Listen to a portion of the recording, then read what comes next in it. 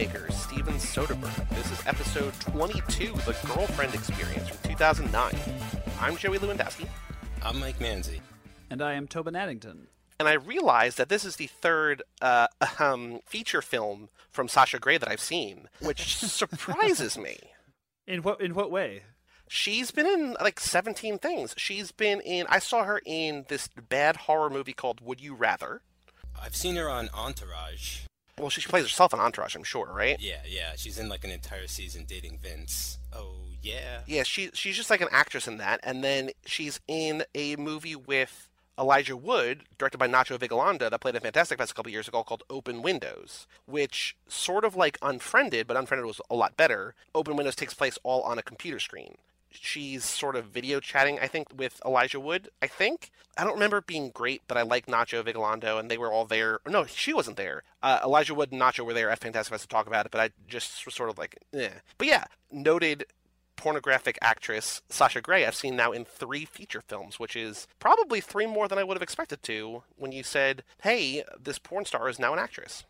Right, like not since the days of Tracy Lords where has someone transitioned quite like this, I suppose. Here's my question. I mean, I know technically she's not, at this moment she wasn't like a legitimate actress or whatever you want to call it, but is she the only actor in this movie? Is everyone else like people, or do we have any other actors in this movie? Well, her boyfriend is for sure not an actor. This is the only thing he's ever done.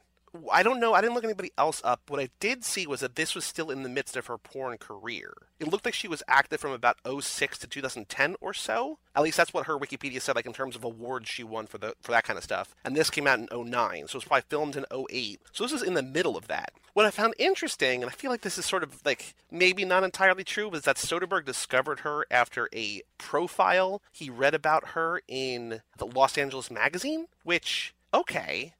I feel like if you have ever watched porn, you know Sasha Grey, because she was huge. Like, she's one of the biggest porn stars. As far as I think, I mean, there might be bigger. I don't know. I'm out of my depth here. But I feel like she's one of the biggest porn stars of the last decade or so. And so for him to be like, oh yeah, I read about her in a magazine once. Like, maybe. It sounded to me in the little making of on the DVD when he tells this story, what he was saying was not necessarily that it was the first time he was aware of her as a human being, but that the way she talked about her work, the way she talked about balancing her life and being at the time 18 or 19-year-old adult film star, and the fame that came with that, and the sort of transactional quality of her work in that way, and that sort of stuck in his mind as sort of an interesting, this is a guy who's very, very thoughtful about his own work and very sort of clinical about that. And I think that it sounded like it was the way she talked about her work that's why she came up when this idea came together. And I think her porn career kind of mirrors some of the themes in this film too, because you wouldn't have heard of her.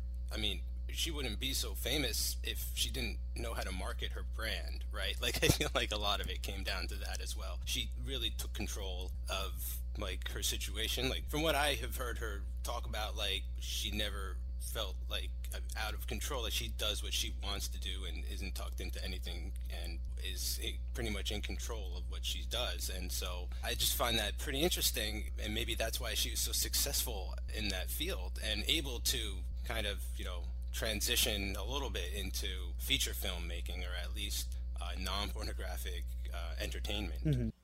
Important to note is that this movie was adapted into a TV series from last year, 2016, starring Riley Keough, whom I love, who's from American Honey, and she's from Love Song, and she's Elvis's granddaughter. And season 2 is upcoming, and it's going to be different actors, different actresses, an anthology. Soderbergh is a producer, not a writer or director. I wonder if, for a future season of that, or maybe for a future project of his, if Soderbergh would go back to this well that he once tapped. And the only other person I can think of that has sort of transcended the porn world into mainstream news, I guess. Do you guys remember a couple years ago there was that actress? I don't know what her real name is. I think her porn name is Bella Knox? Do you remember that? Do you remember her or no? Was she running for president or something? No. She was a student at Duke who was funding her tuition by doing porn. Oh. And so she did this whole... Whatever she did, it became mainstream national news because this pretty young white girl felt like she was making a stand, like, I can't afford college, look what I have to do, but like, this is my choice, I want to do this. So I wonder if, this is a roundabout way of saying, I wonder if Soderbergh for a future project, if he would use someone like her, or if he's like, I already did that with Sasha Grey, I already proved that I can do it, I don't need to do it again. Because I feel like he sort of likes those challenges in terms of taking people who are not really actors and saying like, hey, let's see what you can do in an actual movie. Yeah, I suppose that's true. It seems to me that this comes down more to the needs of the project. Like, my understanding is he didn't read the article and say, hey, I'm going to make a movie around this woman. He's on the set or after they've shot Ocean's 13 talking to the two co-writers of that who wrote this movie, and they're at a bar and they see this woman across the bar who seems, he said something was sort of unusual about her, and they said, oh yeah, that's a GFE, that's a girlfriend experience. And he's like, what's this thing that you mentioned? And it's out of that the project came about. And then he married that to this idea of Sasha Grey. Like, she fit the movie. The movie wasn't built around her. So while watching this movie, I couldn't stop thinking about Bubble, in that they're both so similar. They're both featuring non-actors. But the difference, one of the main differences at least, is that here he actually used real sets and real equipment. And like, it's a really pretty, slick-looking movie, which I understand fits the aesthetic of the story he's telling.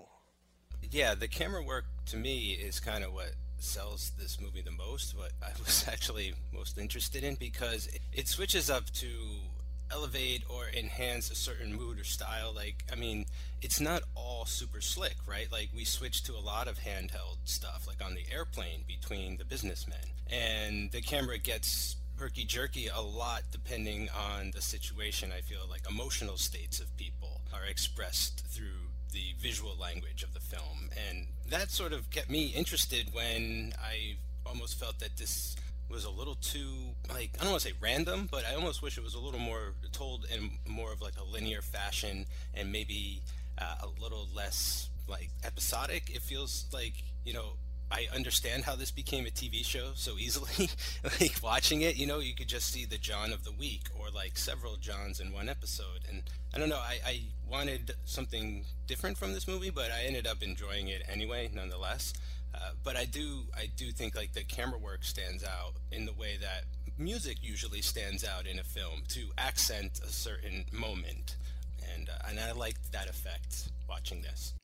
Another connection to Bubble, too, is that these are both HDNet movies. This is the same deal he made, right, with Mark Cuban's company. And so, you know, this is a under $2 million movie that they shot on video using available light in much the same way as they did Bubble. And it has a improvisational feel to it. And in fact, apparently the scene where Christine's boyfriend, Chris, is riding on this private jet to Las Vegas from New York for the weekend, and there's a handheld camera on the plane, and these guys are sort of talking on their way. Like, they just hired them a plane, gave them a camera, and Soderbergh and the crew flew in a different plane, and he just let them like be and shoot themselves on the whole trip from New York to Las Vegas. And so it was, you know, I think you're totally right, Joey, to call out, you know, it's not just the deal this movie was made under, but a lot of the ways this movie was made mirror the ways that Bubble was made. It's also very much about economics and about the sort of substrata of, you know, humanity, of like, you know, the United States at this time at a very specific moment, right? Their desperate economic situation, all that stuff. You can feel that in this movie too. It shares a lot of the same DNA, and yet it looks beautiful. It so really, much really does. So much of it looks just beautiful. So, you know, it's a testament to both what he's able to do as a director, but as you say, also to match that to the material that he's working with. It's amazing how much of a companion piece this is now that you mention it, because it's like the Bubble is about the destitute of people, right? And this is sort of about how the super elite rich are dealing with the recession, you know? So you get, between these two movies, it's kind of nice they didn't make a third one, because I feel like they bookend like very well. Like, you could just look at these two, compare them, and have a really interesting time. The movie takes place during the Great Recession, right? Like, this is the week or two leading up to the 2008 election. That was hilarious, just hearing about the election then compared to the one we just went through. 8 years later, here we are. But yeah, so it's in that time period. I didn't love this movie. I think that of all of his experiments, I think this is one I like more than most.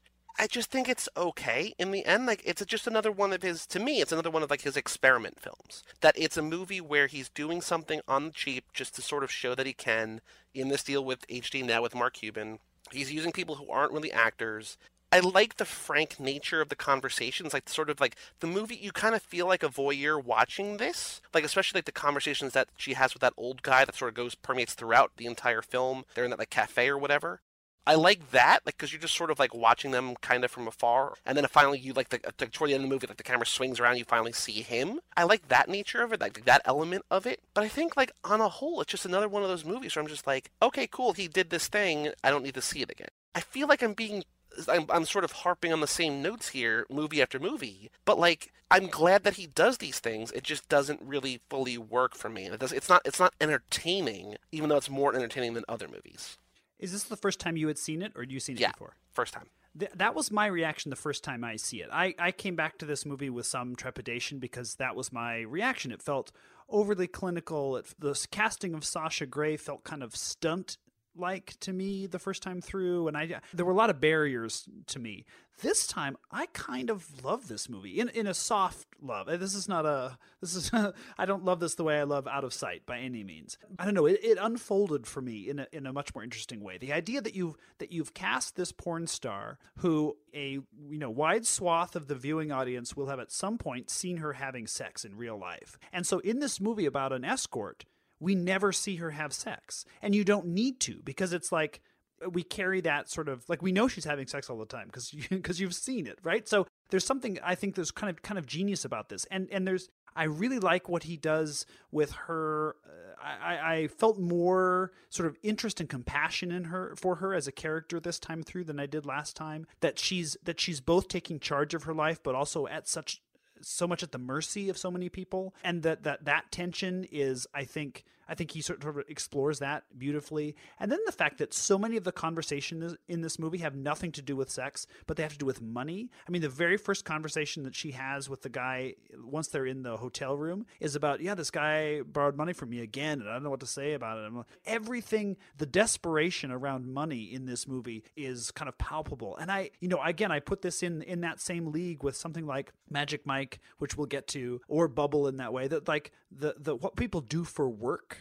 And the fact that they have to do this thing for work to survive is not something that gets explored in a lot of movies. And I don't know, I felt very connected to that this time around. And also the last thing is that I think they get that sort of, not terrors, terror is too strong a word, but the unnerving, unsettled quality of 2008, of the immediate post-financial crisis America. I think they get that so spot on. I mean, everybody's hustling in this movie, and you really feel that.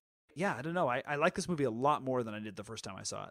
I'm probably somewhere in the middle of you two guys. I had also seen this before, and I like it more this time, but I feel like I'm just more accustomed to Soderbergh as well. Like, I understood what type of film this was going to be, and so I was more prepared. Now, I don't like everything about it. Like, there's some things that really annoy me about this movie, to be quite honest. Like, I mean, I understand the urge maybe is not the right word, but the challenge of using non-actors. But like I said back in Bubble, I feel like you gotta at least, pick someone who does theater or something. Like, at least her boyfriend was convincing. I felt like he played really well. Really?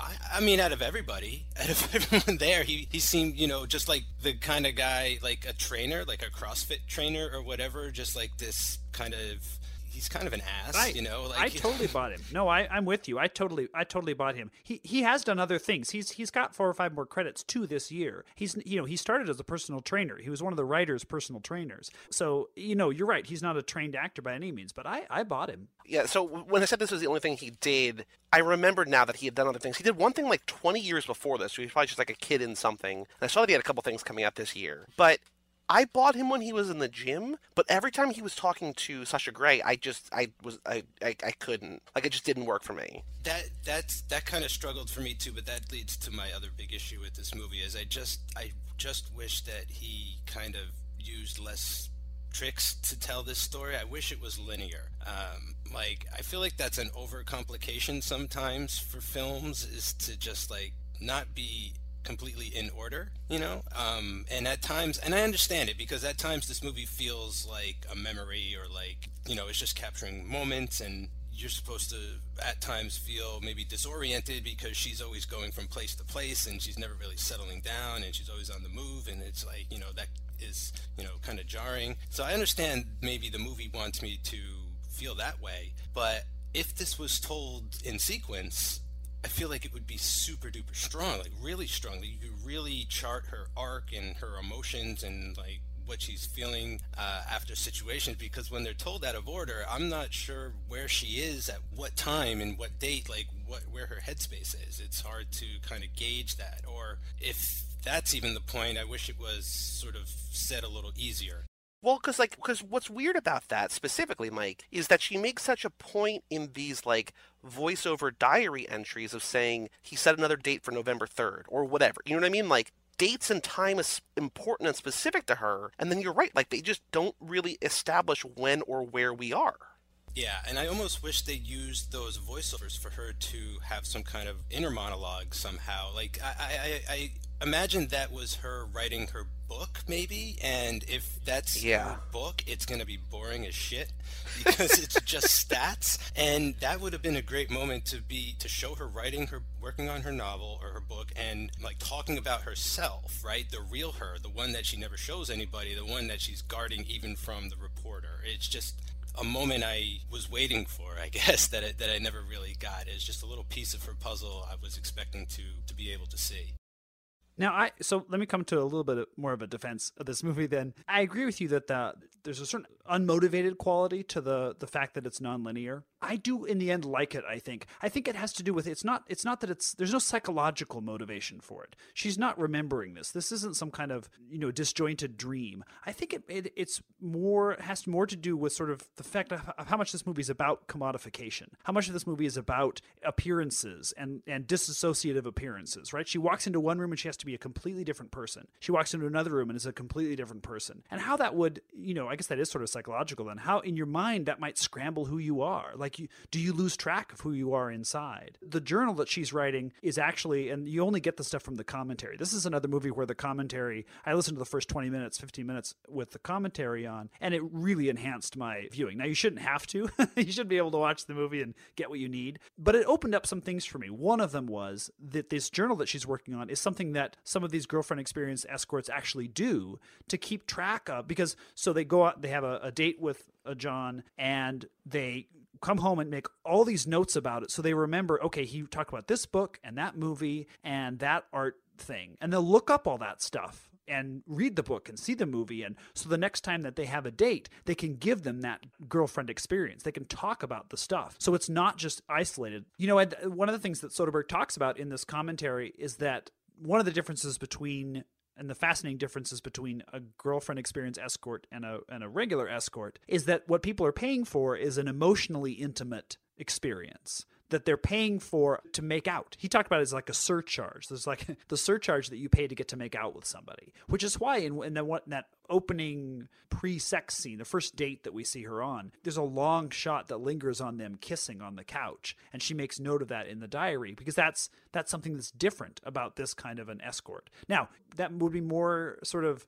effective maybe if we knew that and if the movie gave us that, if you didn't have to listen to the commentary to get that. But I don't mind movies that are a little bit more anthropological, that make you put them together a little bit, that aren't gonna, I don't want to know what's inside her heart because she doesn't know, or she has no access to it, or, you know, I think if you tried to do that, I think you would ruin the movie a little bit, because it would make it more like a quote unquote movie and less like a girlfriend experience.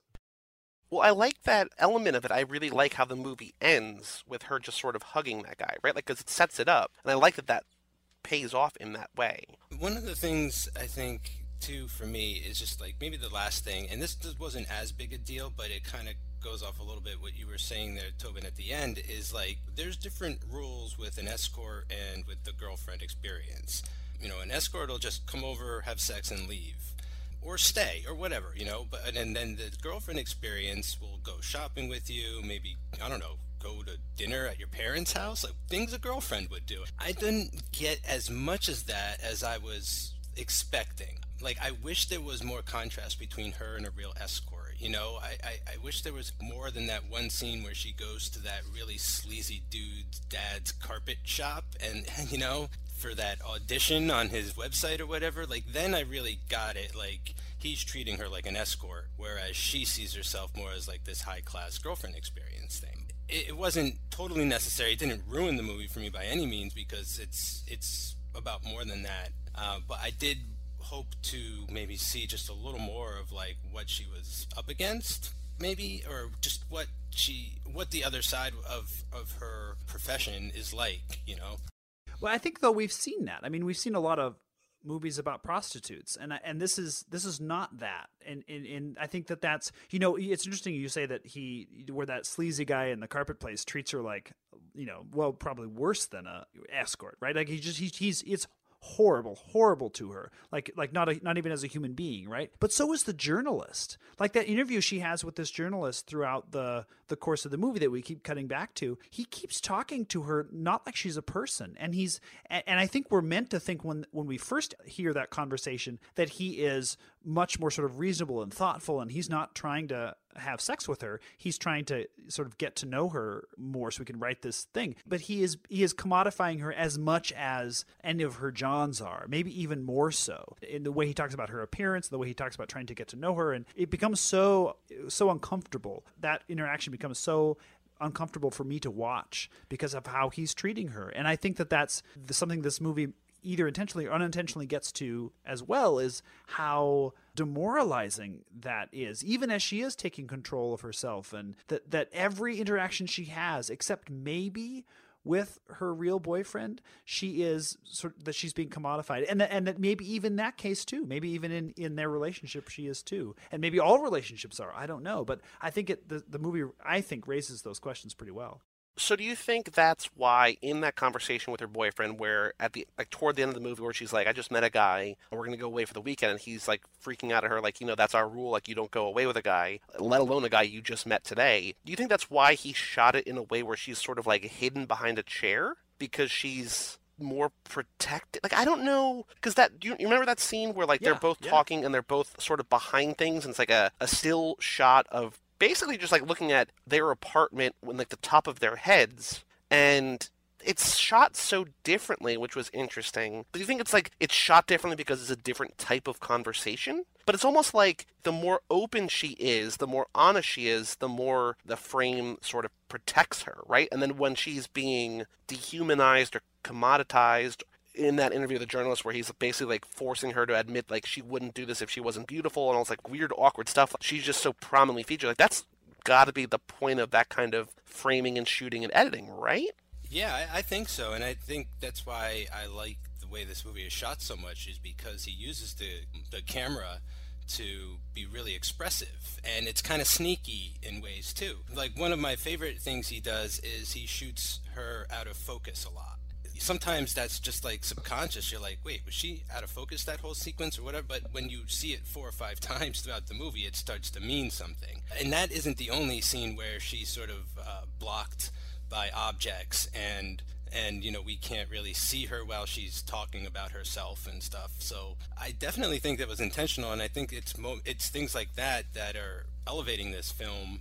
He's pulling his tricks off a little better while he's experimenting here than he has previously. Like, it seems like he's having more fun with this material, quite frankly, that he's really into this and he wants to get to the bottom of something. And that reporter character, you know, maybe that in a way is a part of him trying to figure out, like, what is this all about? You know, this is like an investigation in a lot of ways. Yeah, and there's an artificiality or an appreciation of artifice to this movie. Like, she's performing a character every time that she's with these people. We have to remember too what happened right before in the chronological version of this movie, what happened right before that scene where things get heated, which is that she's had this terrible, awful review online, and she ends up right after that goes to meet this TV writer, John, and he listens to her and she shares with him, and suddenly she's not acting. I think she's in that moment, she's actually sort of being genuine with him. And then he takes her out and they go look at this art, and so she's made this connection that she's not gotten from her boyfriend, and she sort of is falling for her own tricks, right? He ends up, this TV writer guy ends up not being good for her, ends up standing her up when she does go away for the weekend. And I think that says something about how that conversation comes to be. It's also worth noting that when they wrote this movie and shot this movie, it was chronological. Soderbergh said he always knew he was going to scramble it. He knew it was going to be non-chronological. But because he was working with non-actors and because of the sort of the nature of the material and the speed with which they had to shoot, they shot it all chronological. And it's only after the fact that he sort of scrambled the narrative. You know what? Maybe now's a good time to talk about it, piggybacking off of that. I was watching this movie wondering if you don't know what this movie's about, which I feel like if you saw anything about this movie, you know what it's about. But like, it was hard for me to figure out at what point in the movie you realize what she does. Right. Mm-hmm. Yeah. Which is kind of interesting, because, like, it just seems like she's, like, in a relationship with this guy in the beginning, right? I don't know that the movie ever really explicitly comes out, at least not for a while, and says, hey, this is what I do. There's one moment where she, early in the first act, or I think within the first 15 minutes, which is still, like, that is, a good time to reveal something. She gets back into the limo and starts counting money, and the driver asks, how it went and everything. And so I think at that point you're like, okay, she's at least a high-end call girl of some kind. Right, which is interesting, I think, to me. That, like, I mean, that's not subtle, but it's not, like, overtly coming out and saying it's just strange, and I like that. It's the kind of thing where, like, I like to go into movies knowing as little about them as possible, and, like, if you know one thing about this movie, you already know what she is from the first frame, but it's just interesting that how, not backhanded, but, like, carefully, he kind of unfolds who she is. Right.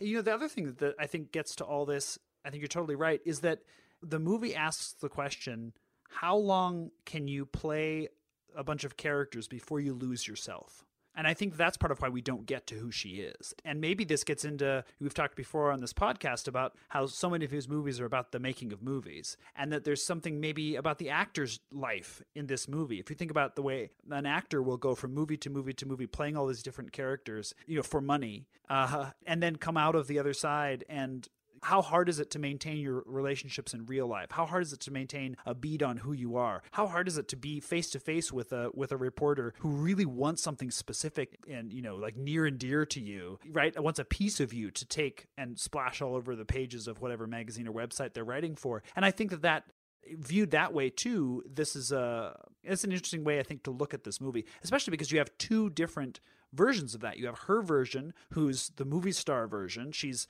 moving from like B-list to A-list, maybe, right? Like she's working at a high level. And then her boyfriend, who's at a very low level and just trying desperately to get anything to work, to sell his clothing line, to get longer gym time, to get clients to sign up for more sessions or whatever. And you sort of see that desperation from all ends of the spectrum. Speaking of that clothing line, one thing I wanted to point out real quick is that I like that he goes to Ramsey Outdoor. I was like, where's Tony Soprano? Where's Robert Patrick? Like, where's the Sopranos in this? But what also, I didn't think about it in the context of the movie watching it for the first time. If I saw it again and thought about it really within the frame of, like you said earlier, Tobin, that everybody's hustling, when he goes to Ramsey, when he takes that cab to Ramsey, like we cut to the taxi and the first thing we see is that $108 cab fee. You know what I mean? Take a bus, homie. It's like, you could take a bus. I thought about that too. Like, look where they live. Look at their apartment. Like, that's millions of dollars, right? Like, that apartment. Well, you know who's paying for that. Well, exactly, though. But it seems like, I don't want to say, like, they're living beyond their means, but they're young. It seems like an unnecessary frill. Like, they could have an apartment half that size. Like, it's all about image. She gets $2,000 an hour. I don't know is that number said in the movie or no?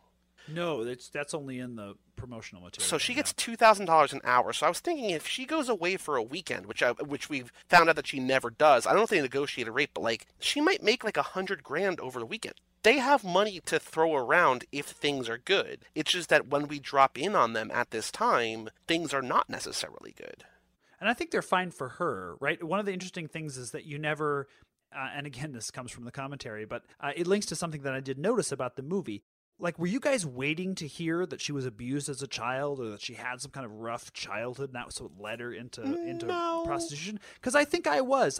I think part of me the first time I saw it was like, what has she survived? He's very explicit about saying, like, I did not want to tell that story. And one of the girlfriend experience escorts that they talked to, sort of worked with in developing the material, well, actually, all the ones they talked to came from money. They came from affluent households. They came from education. Most of them did not have some sort of sexual trauma in their past that sort of had caused or has led to this. And I think that I don't know. I think that that's an interesting thing. That maybe he didn't explore that all the way. Like he doesn't get to the question of why does she, except that she says, I didn't want to be, how did she say it? I didn't want to be dependent on my parents for money or something like that. And that's like all we get as to why. And so it ends up being kind of a statement about empowerment. Whether we believe that or not, I don't know. What I thought was really interesting about her character was that she didn't show signs of abuse or trauma. I mean, even if it's there, right? I mean, the movie does not tackle that. So I thought that was an interesting take. And I also thought it was interesting that, like you said, like everybody around her is struggling, but she's a constant, right? Like they're still spending money on her. She happens to be like in this one job where recession like isn't really going to hurt her as much as everyone else. It's kind of interesting. Like one guy mentions, we're going to have to cut back on this if things don't pick up soon or whatever. No one else really says that. Like she seems to just keep getting dates. She seems to have regulars. She seems to, be booked. So it is kind of interesting in that regard that it's like, I mean, even though it is, prostitution, but it's kind of funny that all the men are struggling and it's the one woman in the movie that's like surviving. Well, I feel like in times of recession, there's certain markets, maybe, that are sort of recession proof. People are always going to probably drink and people are always going to gamble and people are always going to want companionship. So that like we never see really who these guys are that she's dating on any kind of deep level. But I feel like even if they're not doing well, they're still probably spending the money they have on this. I think that's why she's sort of recession proof in a sense. And also going back to her sort of status as being, such an expensive, high-end call girl, the girlfriend experience. I don't think, Tobin, that I was ever expecting her to say that she was abused or find out more about her backstory, because I feel like, and this is probably just flat out wrong, but I feel like if you reach that kind of like status, it's something that you choose to do for personal growth and not like you're not like forced into, that you're not like a damaged person and sort of like you don't know, and this is sort of generalizing every porn star and I don't want to really do that, but like if you're able to sort of elevate yourself to that $2,000 an hour price point, you probably started, like you were saying, from education, from money, sort of had a plan, and it wasn't like I need to get out of my trailer so that my dad doesn't beat me anymore. Let me go down to Florida and stay. Like, if there's like the documentaries, like there's that Netflix documentary, Hot Girls Wanted, where you just see like girls, and it happens all the time in like Florida and California and whatever, where they just go somewhere and just expect to become superstars. And there's just so many girls that like they get burnt out after 6 months or whatever, if they even last that long. I feel like to get to this point, you need to sort of have a plan and sort of come from money and be beautiful and like sort of want to do that. And I think that's because she was at that level. I never expected her to be like this rags to riches story, a sort of, rich to riches story or something.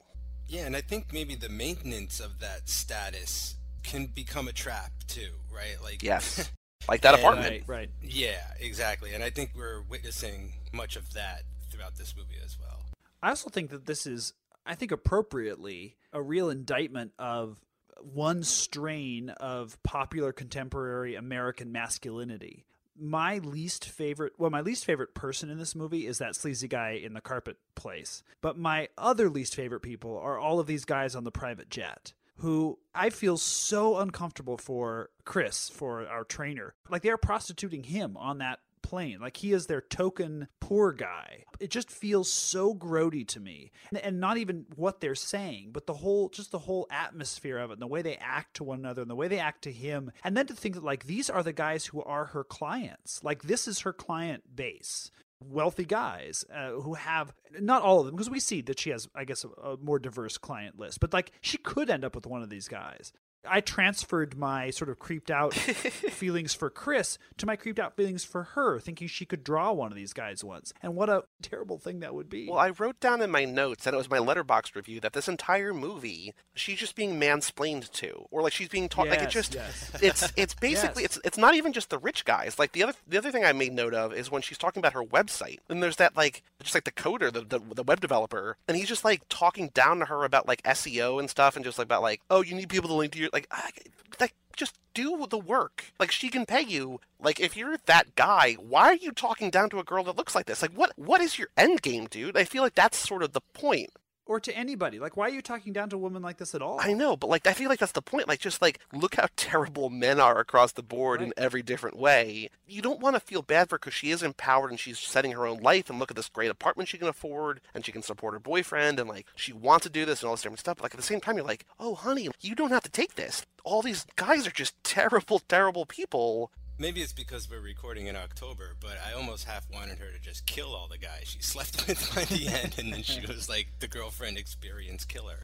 Yeah, one of the things that I really appreciate about the ending, which I love the ending to this movie, that she goes to this guy and takes off, strips down to her underwear, and he strips off down to his like shirt and underwear, and then he just hugs her and comes. That moment to me is so kind of pathetic and tender at the same time, and it's so personal and impersonal at the same time, and gets to the duality of this whole experience for her and the experience for us maybe of watching the movie. Like, the movie plays this kind of half pathetic, half tender quality the whole time, and feels very impersonal, even as because we know she's acting to be personal, that she is both powerful and powerless at the same time. And I think one of the hard things about this movie is that a lot of movies will present a character who's that way, and then that character will, by the end of the movie, become either powerful or become powerless, and it will like decide for you. And this movie's not interested in deciding which way her life is going to continue this way for her for the foreseeable future. And that is both sort of a good thing, because she does seem to like what she does and she does seem to be good at it. And as you say, is a kind of a sad,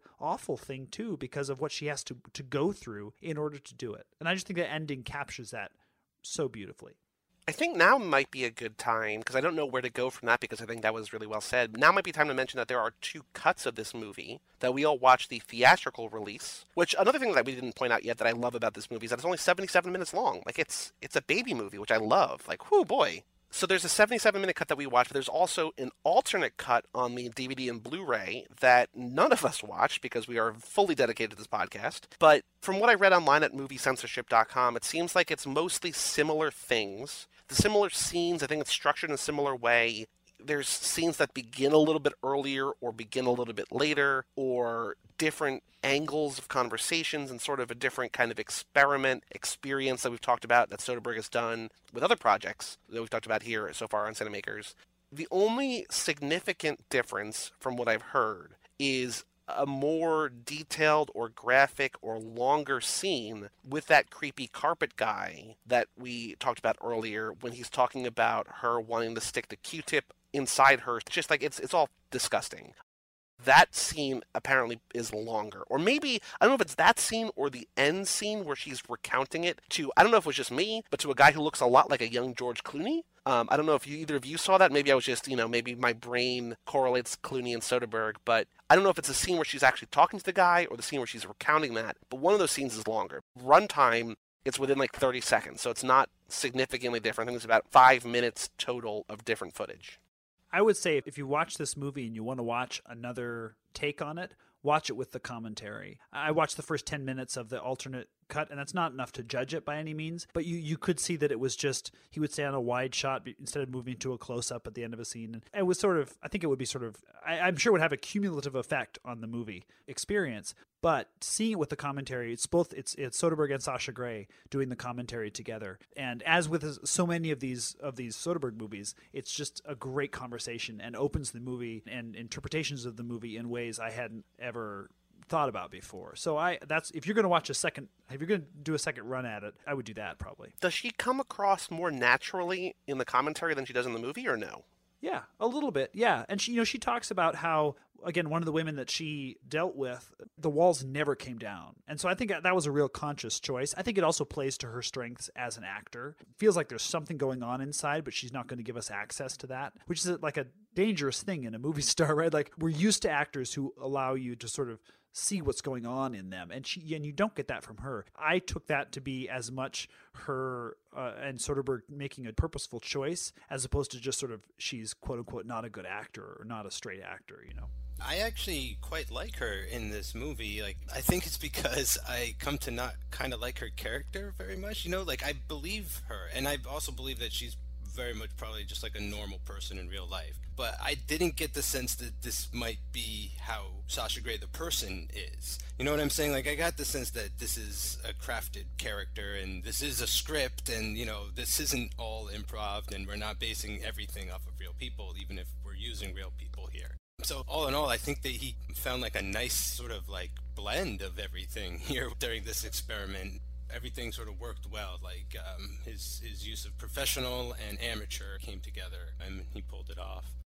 One thing I thought was an interesting decision is that when she's I guess writing her book or writing her diary, she sometimes stumbles over her words and just restarts a sentence. And it's not like she's looking to rephrase things. It's not like she's like saying it was a beautiful day. You know what I mean? She literally misspeaks the line and then just starts over, and he leaves that in there, which is strange. It's so strange. I love it so much. I love that he does that. I don't know why. Why is it there? Because she has such a like precisely cultivated image, you know, this high-end call girl, and then here she's imperfect. Like, is that the point? Like, I don't know I don't know.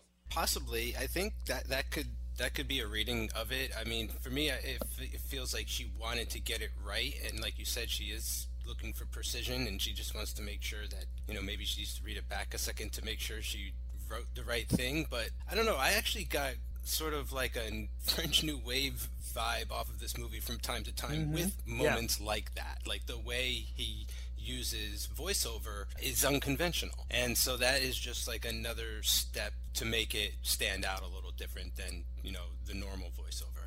I think that if you need a story reason for her to do that, it's not that she's writing the journal, it's that she's rereading it before she goes back on the date with the next date. And so that she familiarizes herself with exactly what she wrote at the time, and so that she could sort of make a seamless girlfriend experience for the John. I don't know that you need that. I totally agree, Mike. And I think that the way to think about this movie is to think about it as an experimental film, truly, or think about it as one of the French New Wave experiments. And I think that if you do that, if you go in with that, this movie's not going to give me a very traditional narrative and psychologically open protagonist. And it's going to be interested in more intellectual things, and that you have to grapple with it and sort of piece it together, and probably watch it twice to have it all come together. I think you will have a more fulfilling experience watching the movie. My only other note about this movie, and I don't know if you guys have a lot more to say or not, but I feel like I've sort of run out of things to say, but we were talking earlier about how it is kind of like a bookend with Bubble. I kind of saw this sort of as like a prequel of sorts to Haywire. Oh. Similar in that you're taking a woman who's not really an actress and putting her at the forefront of your movie. I've only seen Haywire once. I saw that when it first hit Blu-ray, I think. I loved it. From what I remember, I loved it. So I'm interested to see that again because I liked it, but also to see it within the frame of Soderbergh taking a non-actress in Gina Carano. And I know that an action movie is different from a drama, because a drama is so carried by the performance. While like an action movie can be, like if you can look cool and do cool things and like kick some ass, it doesn't really matter if you like can't really act between those scenes. But I don't remember being taken out of it. I'm looking forward to rewatching that to see it again, number one, but also to see it again and see what if he maybe learned things from working with Sasha Grey or the people in Bubble, or if it's different, or like how it compares to these other things, because it's so similar in that way, and I like the final product more. Yeah, I like that idea because, like, even though they're completely different movies, he got people to work sort of telling stories that deal with their respective field. Haywire is an action film, and she's a mixed martial artist, right? Like, she's a fighter. So, like, it has to do with fighting. Whereas the Girlfriend Experience, Sasha Grey she's an adult film star, and this movie explores the world of escorts and sexuality and, all that. So, I mean, yes, they're very different films, but it's cool. It's almost as if he, got Bill Nye, the science guy, to star in Contagion or something. But that's pretty cool. No, it's a great point, and it gets to something that maybe is why I'm more predisposed to these experiments than I think, Joey, especially you are, is that he's really interested in process and how things happen, how things are done, the rules of whatever game is being played, and he's not interested as much in crafting that into some kind of more traditional narrative. He's just as much as anything else interested in how it happens. The same is true with Magic Mike, right? That given that Channing Tatum's history as a male dancer, right? That's something he's interested in. How does this stuff actually happen? And he's content to have scenes play out where it just happens. It's one of the things I like so much about David Fincher's Zodiac, or sort of any procedural, right? Is if you're going to give up sort of traditional emotional psychological character study, then the other way to go is to see more clinically how this happened and how it must have felt at the time to go through it. And I am a sucker for that. I think that you can sort of learn how these, in this case, these professions work, the stresses that come with it and what it does to you as a person. And I'm sort of predisposed to like that. And maybe that's why I sort of like these movies more.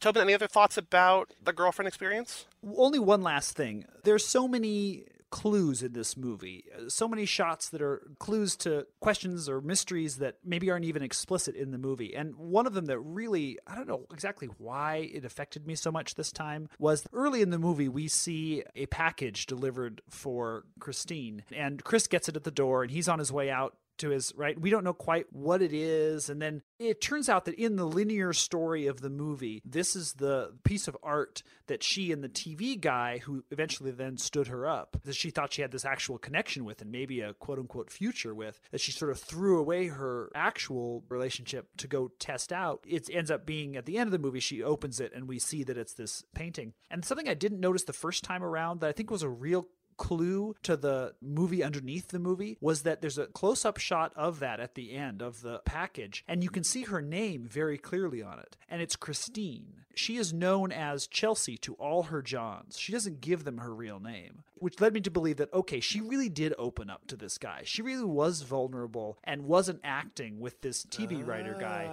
that she thought she was going to have this thing with, and he had such a connection with her, or she thought she had such a connection with him, that she told him who she was. She wasn't going upstate or to the Hamptons or wherever she was going to go spend the weekend with this guy as Chelsea. She was going as Christine, which is why it stings so much. And I did not get that at all the first time I watched the movie. It was only the second time seeing that and understanding that she was Chelsea and Christine and the distinction between those names. There are little things like that in this movie that open up the more you see it. So again, I encourage you, if you have seen it before and sort of felt about it, I would give it another go. I love that. Also, one thing I wanted to point out was that in the TV show, again, it's Chelsea and Christine, but it's a different character. It's a different person. It's not the same person, it's the same names, which is sort of weird, but that just reminded me. But I really, really love that little fact. My whole thing about when she went away is I just hope she got paid, She got the ride up there, but I hope she got paid. No, it wasn't a... Oh, it was just for free? For funsies? Yeah, she was going to actually try and have a relationship with this guy. That's what's so sad about it. She was going as Christine, not as Chelsea. He paid for her car, and he paid for the hotel. She didn't have to pay for that stuff. But she was opening her life to this guy in a non-girlfriend experience way, in a real-life way, and got kicked for it. It's even more painful than that, right? Which makes me wonder how she met her real boyfriend in the movie. Mike, any last thoughts about the Girlfriend Experience? Well, I definitely liked it more the second time. Maybe it's because it's under the scrutiny of the podcast, but I also feel like it is a pretty strong film. There hasn't really been anything quite like this exploring this topic. I wasn't really aware of a girlfriend experience until this movie came out. I really feel like this movie made this term part of the zeitgeist. Before this film, I had never heard of the girlfriend experience, and now it's a very common term.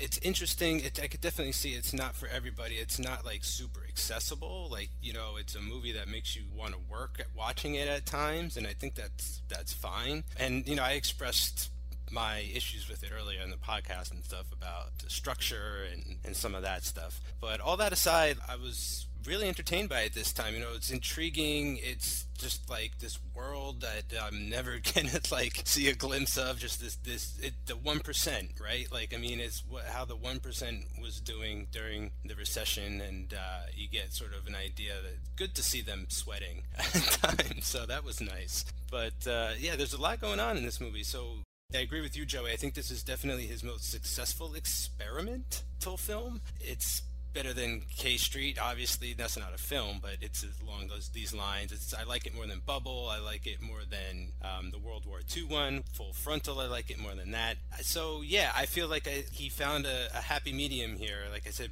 between the pro and non-pro crew and cast and everything here. So, yeah, I recommend it. If nothing else, I'm just glad that this movie exists so that we could get a full season of a TV show with my beloved Riley Keough. That's all I want.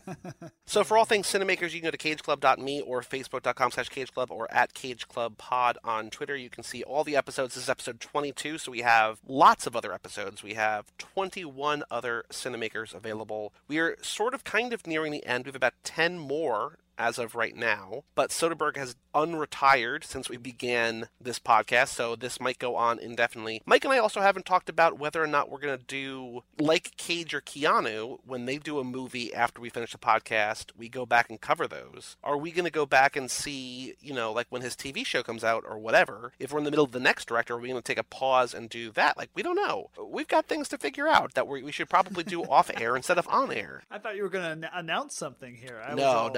Okay. But we've got another 8 or 9 episodes, I think, at least, of Cinemakers to come with Steven Soderbergh before Tobin bids us farewell to some other future podcast where hopefully we can talk about Zodiac. Anyway, cageclub.me, facebook.com/cageclub, at cageclubpod on Twitter. I'm Joey Lewandowski. I'm Mike Manzi. And I am Tobin Addington. And we'll see you next time on Cinemakers.